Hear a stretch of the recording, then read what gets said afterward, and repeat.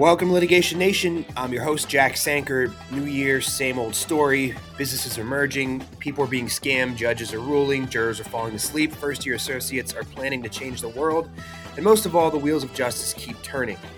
Here to ring in the new year and to guide our audience through the usual ups and downs of our justice system is, like always, Jack Sanker from Amundsen Davis, along with my dear co-host and partner, Luke Benke.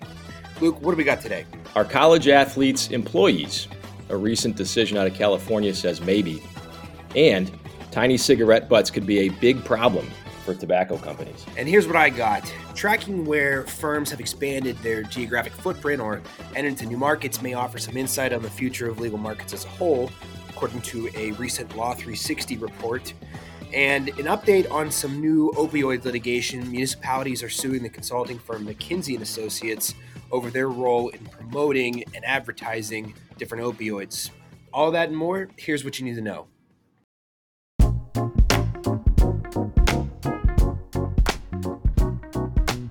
According to Reuters, the Los Angeles regional head of the National Labor Relations Board, NLRB, issued a finding of merit in an unfair labor practice charge brought by student athletes against USC, the NCAA, and the Pac-12 Athletic Conference.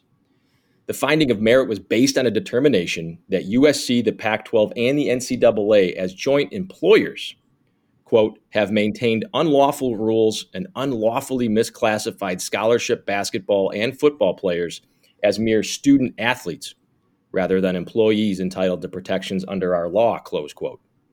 Now, how did we get here? In September 2021, the NLRB's top lawyer, Jennifer Abruzzo, issued a legal opinion asserting that college athletes should be classified as employees and thus protected by U.S. labor law when providing services that generate profits through athletic activities that their schools control. Now, that memo put colleges and universities on notice that the NLRB's 32 regions would support college players' valid organizing efforts, which effectively invited athletes to unionize. So where do we go from here? The parties can either settle this dispute or the regional director is going to prosecute the athlete's case on their behalf before an administrative law judge. After that, an appeal to the full NLRB could determine whether USC, the NCAA, and Pac-12 are employers under labor law. Now, Jack, as a world-class intramural athlete yourself, what are your thoughts? Are college athletes employees? I think that this has been trending in this direction for quite a while. If I remember, there was an attempt at college athletes unionizing at, I believe it was Northwestern a few years ago. It doesn't really surprise me. I'd be curious to see as to, who specifically the employer is going to be, if it's the conference, the school, or the NCAA. In terms of the liabilities associated with that, whoever's going to be bearing the cost for the different types of insurance and all the benefits and stuff that are going to be guaranteed under the different state and federal laws, it's going to be quite expensive. So the ruling on this is, I think, going to be pretty significant financially for the future of collegiate sports.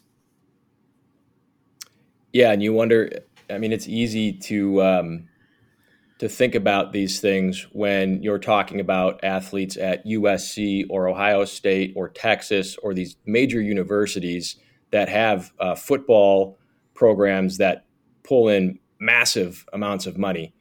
But two things. What about those schools, Kent State or Miami of Ohio or Whitewater, for that matter, in Wisconsin, a Division 2 or 3 school? What about those athletes and those programs that don't pull in that kind of money? Where's that going to come from? And the other thing is, what about those sports that aren't as profitable as football? Baseball, for example, one of the reasons that Wisconsin doesn't have a team is because it can't, make money on baseball. So what do you do with those sports that don't pull the same kind of money in? I think those are all questions that you've got to answer when you're talking about those that we've traditionally considered student athletes as employees. Yeah, and I think we've covered on the show before, and I don't remember what episode, but we definitely have talked about the different lawsuits and legal challenges to the certain forms of employment that a lot of like the gig economy uh, tends to take on. So like the independent contractor status of say an Uber driver or um, delivery, etc. And I think it would be a weird outcome if college athletes are W-2 type employees and Uber drivers are not.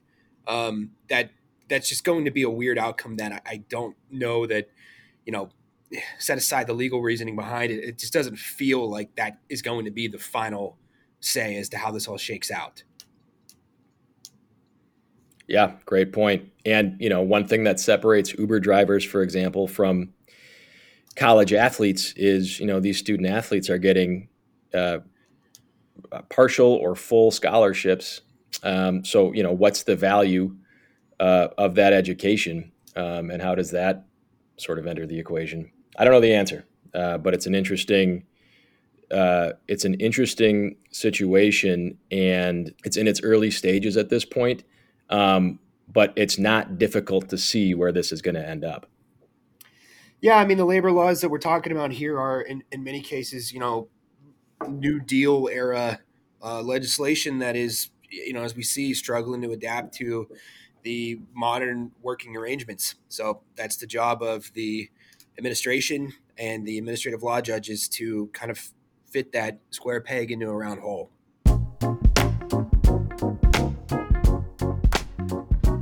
Up next, there's an old saying that when a town only has one lawyer, he's unemployed until a second lawyer shows up. And that sentiment seems to be that where there's more lawyers, there's more legal work, which attracts more lawyers. Anecdotally, that tracks with my experience.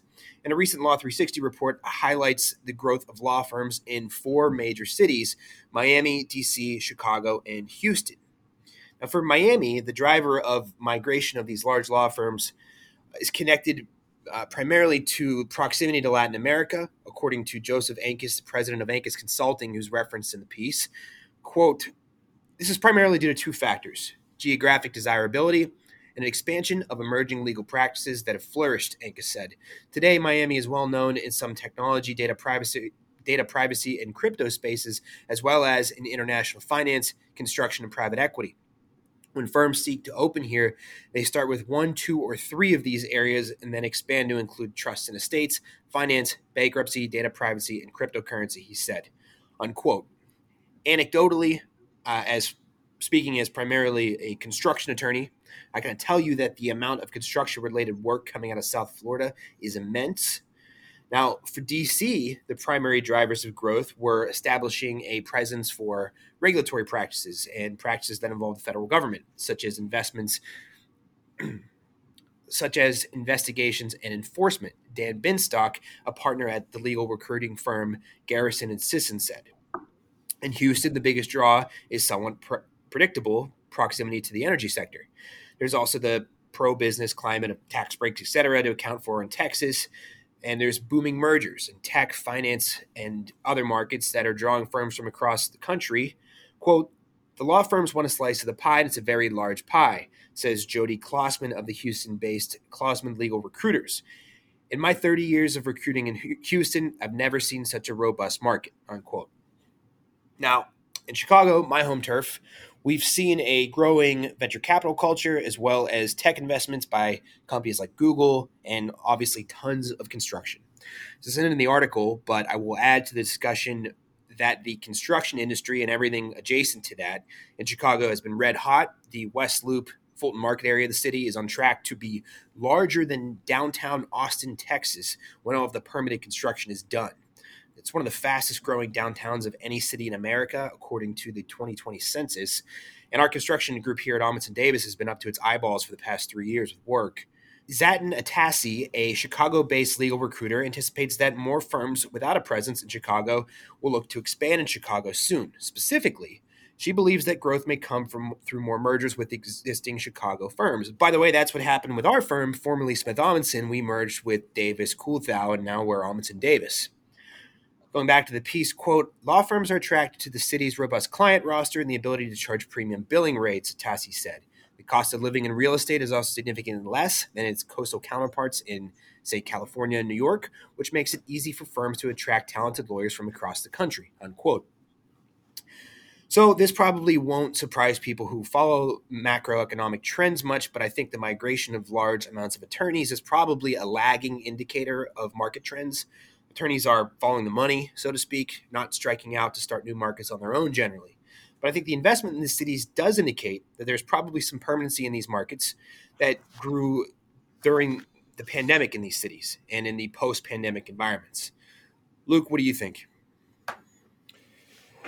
Yeah, I think money is a driver for these attorneys, and I also think that the cities you mentioned are vibrant, cool places for people to live, and so it doesn't surprise me that these are the markets that are attracting younger lawyers. That said, uh, I practice in a smaller market than the four that you mentioned, and love it. And so there's definitely a spot for lawyers who don't want to be big city, big firm lawyers. But again, uh, follow the money, right? It doesn't surprise me that waves of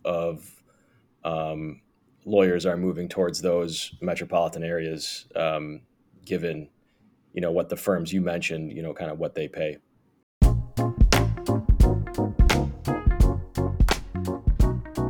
Up next, and following up on a story that we did about a year ago, was episode 3.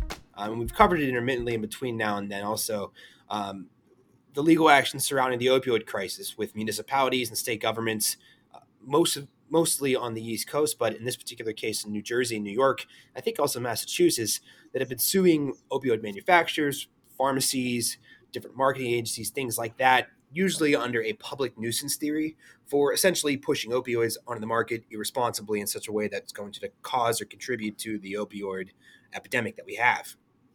Now, updating that story, there is a report from the Tampa NPR outlet, which is WUSF Public Media, out of Northwest Florida, which reports that these Northwest Florida counties and cities, including Tallahassee, Pensacola, Miami-Dade, filed lawsuits against McKinsey and Company, an international consulting firm, if you've never heard of it, for its role in marketing and rolling out the supply of OxyContin to the U.S. population. Quoting from the piece, quote, McKinsey knew of the dangers of opioids and of Purdue's prior misconduct, but nonetheless advised Purdue, by the way, Purdue is the company that manufactures OxyContin, nonetheless advised Purdue to improperly market and sell OxyContin, supplying granular sales and marketing strategies and remaining intimately involved throughout implementation of those strategies, the lawsuit said. McKinsey's actions resulted in a surge in sales of OxyContin and other opioids that fueled and prolonged the opioid crisis, unquote. Now, the complaint claims that McKinsey is guilty of unjust enrichment, racketeering, public nuisance, and while the plaintiffs are claiming damages in the form of the cost of medical care provided by the public to addicted patients, public expenses spent on child care for addicted parents, criminal justice expenses, and other public expenditures related to the crisis. Generally, I just think it's interesting when I see municipalities try to claw back public expenditures from private actors. There's certainly a basis for that, but generally you don't see it at this scale. And the lawsuits, for what it's worth, have so far been fairly successful against, for example, the Sackler family, the other companies in the opioid supply chain. And McKinsey seems next in line to have to shell out a substantial settlement for whatever role it played in the opioid crisis, if that could be substantiated. Yeah, it's a tough discussion because it's like, yeah, when an oil company spills oil, they got to pay for these cleanup costs. And I think everybody agrees, like, yeah, you got to do that. But I think these discussions are a lot closer to the line of like, well, I don't know that makes a lot of sense. I mean, McKinsey's not they're not a law firm, it's kind of one of those things where, like, I mean, imagine it would never happen, but imagine a law firm getting sued for advising a client, to do one thing or Exactly. the other. It does seem a bit tenuous, although insofar as they're involved in like marketing and sales, and they knew or should have known that this was going to be a massive public health issue. I mean, I guess, yeah. I don't, I think the case will probably settle.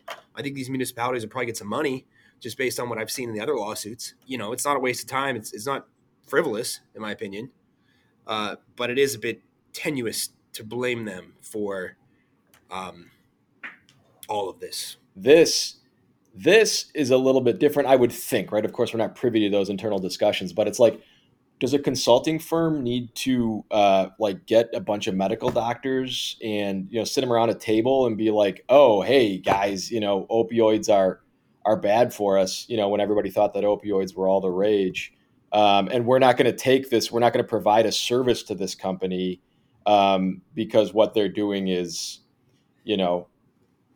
arguably bad when nobody was saying that it was bad. I mean, I think that's the part of this story that really gets me. It's like, man, a consulting firm is going to have to pay damages. I get that maybe Purdue has to because they're the ones that developed the product, but like the firm that marketed this is going to end up paying damages. I mean, you're providing a service, and Jack, you're right. It's like, are we going to sue, like lawyers that defend criminals for giving them their due process? I mean, that's insane, right? I mean, that's like what you do in Russia. Yeah, I mean, if I'm going to, I'll do what I guess people call steel manning the argument here. The argument is that Purdue and its subsidiaries and the people around it cook the books. I'll allegedly, but cook the books in such a way as to convince the general public and the people around them, prescribing doctors, for example, that this stuff was harmless. That seems to be the general consensus argument here, and that's why Purdue needs to get in trouble in one way, shape, or form. But on the other hand, McKinsey was hired to sell the product that was FDA approved. It's really not their role to second guess what the doctors have said, what the regulators have said.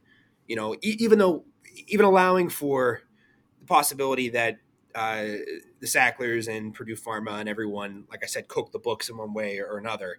It's really not McKinsey's role to do that. Now, were they more intimately involved in the process? That's what the allegations are. And I think that the allegations, seem to imply that McKinsey was involved in that book cooking, if you will. But it's hard to say. And I, it'll probably never come out. The case will probably settle, and that'll be the last we hear of it, if I had to guess. Yeah, you're right. If they can produce some emails or something where Purdue is like, boy, this is slightly better than cyanide, but you guys got to sell this stuff, and they're saying, yep, no problem, we'll peddle whatever you want. Maybe you got a case, but it just seems hard to believe that that sort of information was shared with your marketing firm.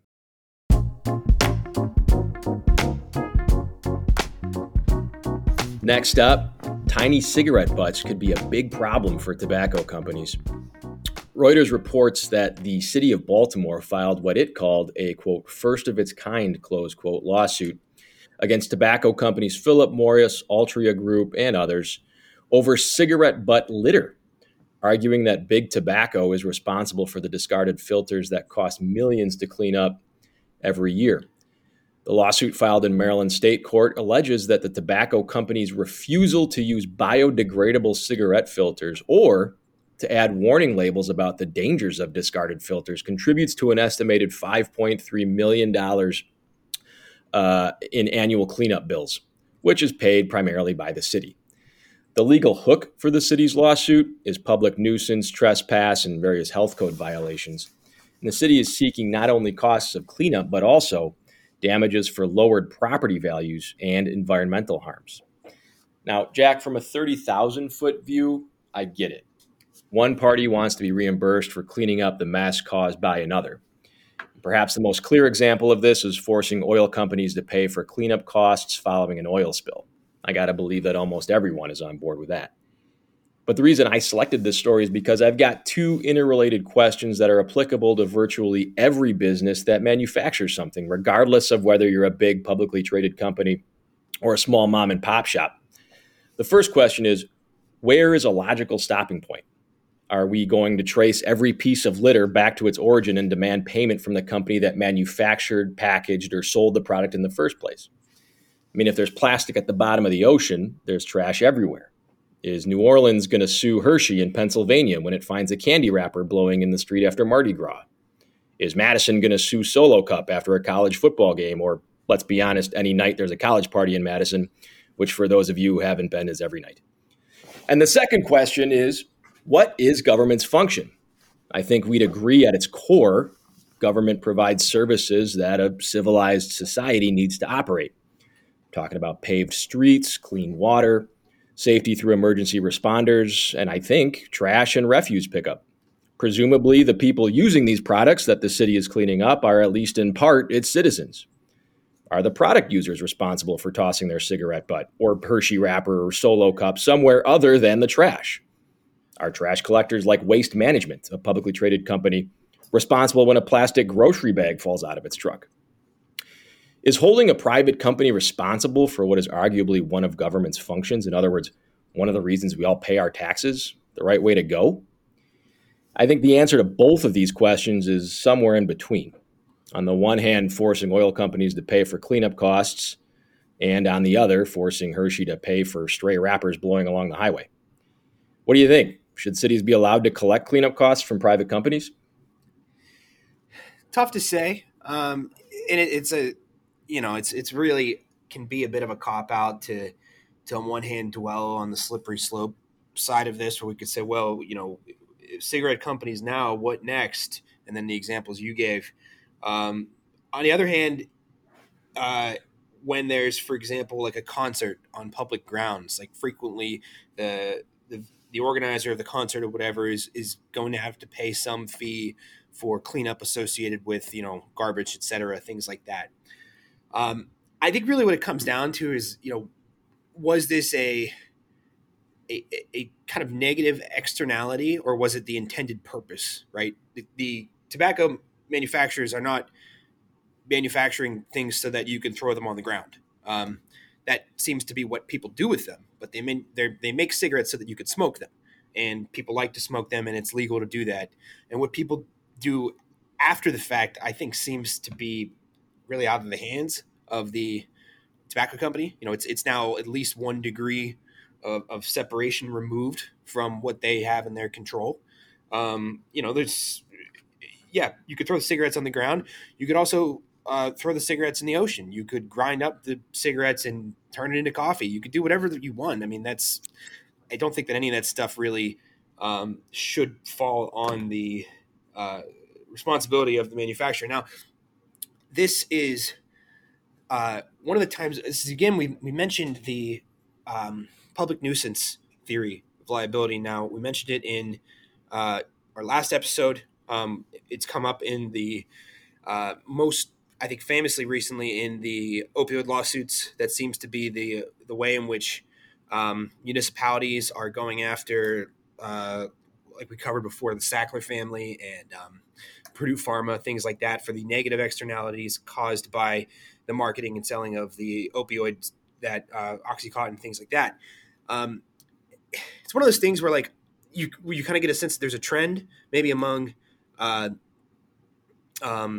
guess states, attorneys general, prosecutors, that they've caught on to this idea of, like, hey, this public nuisance theory actually has some legs, and we can kind of apply it to basically any number of problems that we have, and the courts aren't throwing it out. So let's just, anytime we have something that we want to take care of, let's proceed on that theory and see how far it gets. So it does seem like a trend. It seems like a wave. And you're seeing it across a bunch of different states for any kind of public,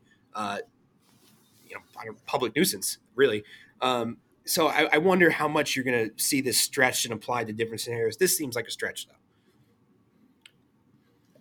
I don't disagree, and I think it's interesting, right?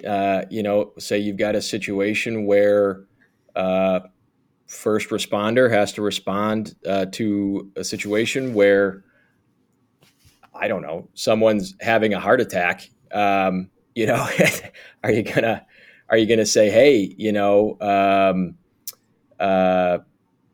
cookie manufacturer or cheese manufacturer, you owe us for all of these emergency response calls to these heart attacks that we had, right? Now, I get what you're saying. You're sort of dwelling on the slippery slope, and that's ridiculous, and it would never get there. But I think that's, if you go back 10, 15, 20 years, I think people are saying the same thing about cigarette butt litter. Could you imagine telling your grandfather that, Philip Morris is getting sued for cigarette butt litter? My grandpa anyway, who smoked Lucky Strikes until the day he died, would throw his head back and laugh. He would think that's hilarious. The one thing that I think is interesting about this particular case, and you mentioned externalities, what the city has done is pled, an alternative, pled a fix, right? Use a biodegradable filter and the problem goes away. I think that's what makes it different than, that case against Purdue Pharma, for example, which is all or nothing, right? You need to stop producing and selling this stuff. Maybe the fact that an alternative was produced and one that seems reasonable. I don't know how to make biodegradable cigarette filters, but I guess it's possible. Maybe that's what distinguishes this case from, those unintended externalities cases that you mentioned. Yeah, and generally, anytime a state, through their prosecutors, is basically trying to enact regulation via lawsuit, which is what this is, right? I'm always a bit skeptical because what it means is like we have this thing, it would never pass through the legislature because it's manifestly unpopular and probably unduly burdensome, and people just wouldn't like it. So, through the democratic means of enacting this policy, it's not going to happen. So we're just going to have our attorney general go after you for, a contrived tort theory. Anytime I see that, I'm a bit skeptical. I'm like, because what they want to do here is say, stop throwing cigarette butts on the ground, which makes total sense. And from a regulatory perspective, yeah, stop doing that. And you could do that through taxes. You could find the people who do it. You could tax the cigarette companies into, like you mentioned, some type of biodegradable material, et cetera. But if they were to do that, that would have to get through the legislature, which is not going to happen. So, this is just regulation through another arm, which, like I said, I'm always skeptical when I see that. Yeah, and I think it goes back to, again, sort of what is the city's function as, as the government, right? At its core, isn't government supposed to do certain things that we pay taxes for? Sweep the streets, for example. Sweep the streets, man. Sweep the streets. And so I get it. It's a tough issue, but I think this is sort of moving away from that oil spill example that I mentioned, and a lot closer to those sort of things that we would think are ridiculous. Thanks, everyone. That's the show. As a reminder, you could find us on Apple Podcasts, Spotify, YouTube, wherever you get your podcasts, and we'll talk to you 2 weeks from now. As always, if you have any thoughts on any of these stories, let us know what you think. Leave your comments below or feel free to email us.